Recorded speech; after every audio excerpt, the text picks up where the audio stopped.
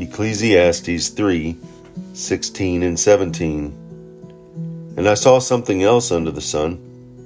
In the place of judgment, wickedness was there. In the place of justice, wickedness was there. I thought in my heart, God will bring to judgment both the righteous and the wicked. For there will be a time for every activity, a time for every deed. Solomon's reflection of life towards the end of his reign as king of Israel, known to be the wisest man in the world, had chased things that were not of God. Then here Solomon begins to reflect on several apparent contradictions in God's control of the world. There's wickedness where there should be justice. People created in God's image die just like animals. No one comforts the oppressed, and many people are motivated by envy and selfishness. People are lonely. It's easy to use such contradictions as excuses not to believe in God. But Solomon used them to show how we can honestly look at life's problems and still keep our faith. This life is not all there is.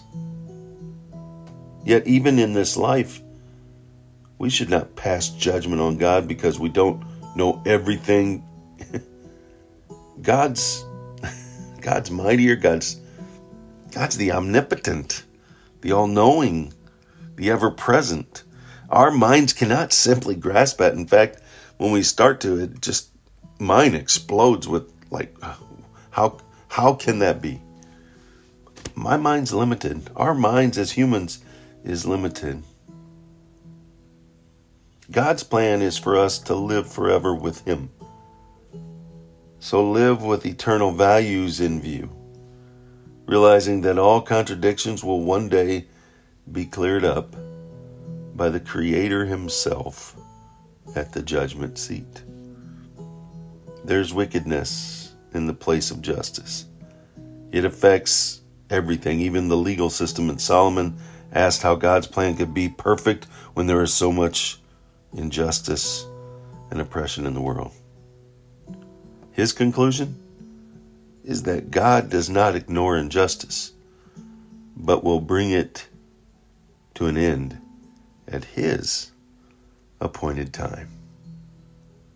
As we walk through this life of injustice and chaos, may we not let the horizontal chaos affect our vertical focus and relationship, but may our vertical focus be so attuned that it blurs out the horizontal, living within it, not being taken out of it until God's appointed time, but in knowing that God is indeed in control and there are no surprises to Him.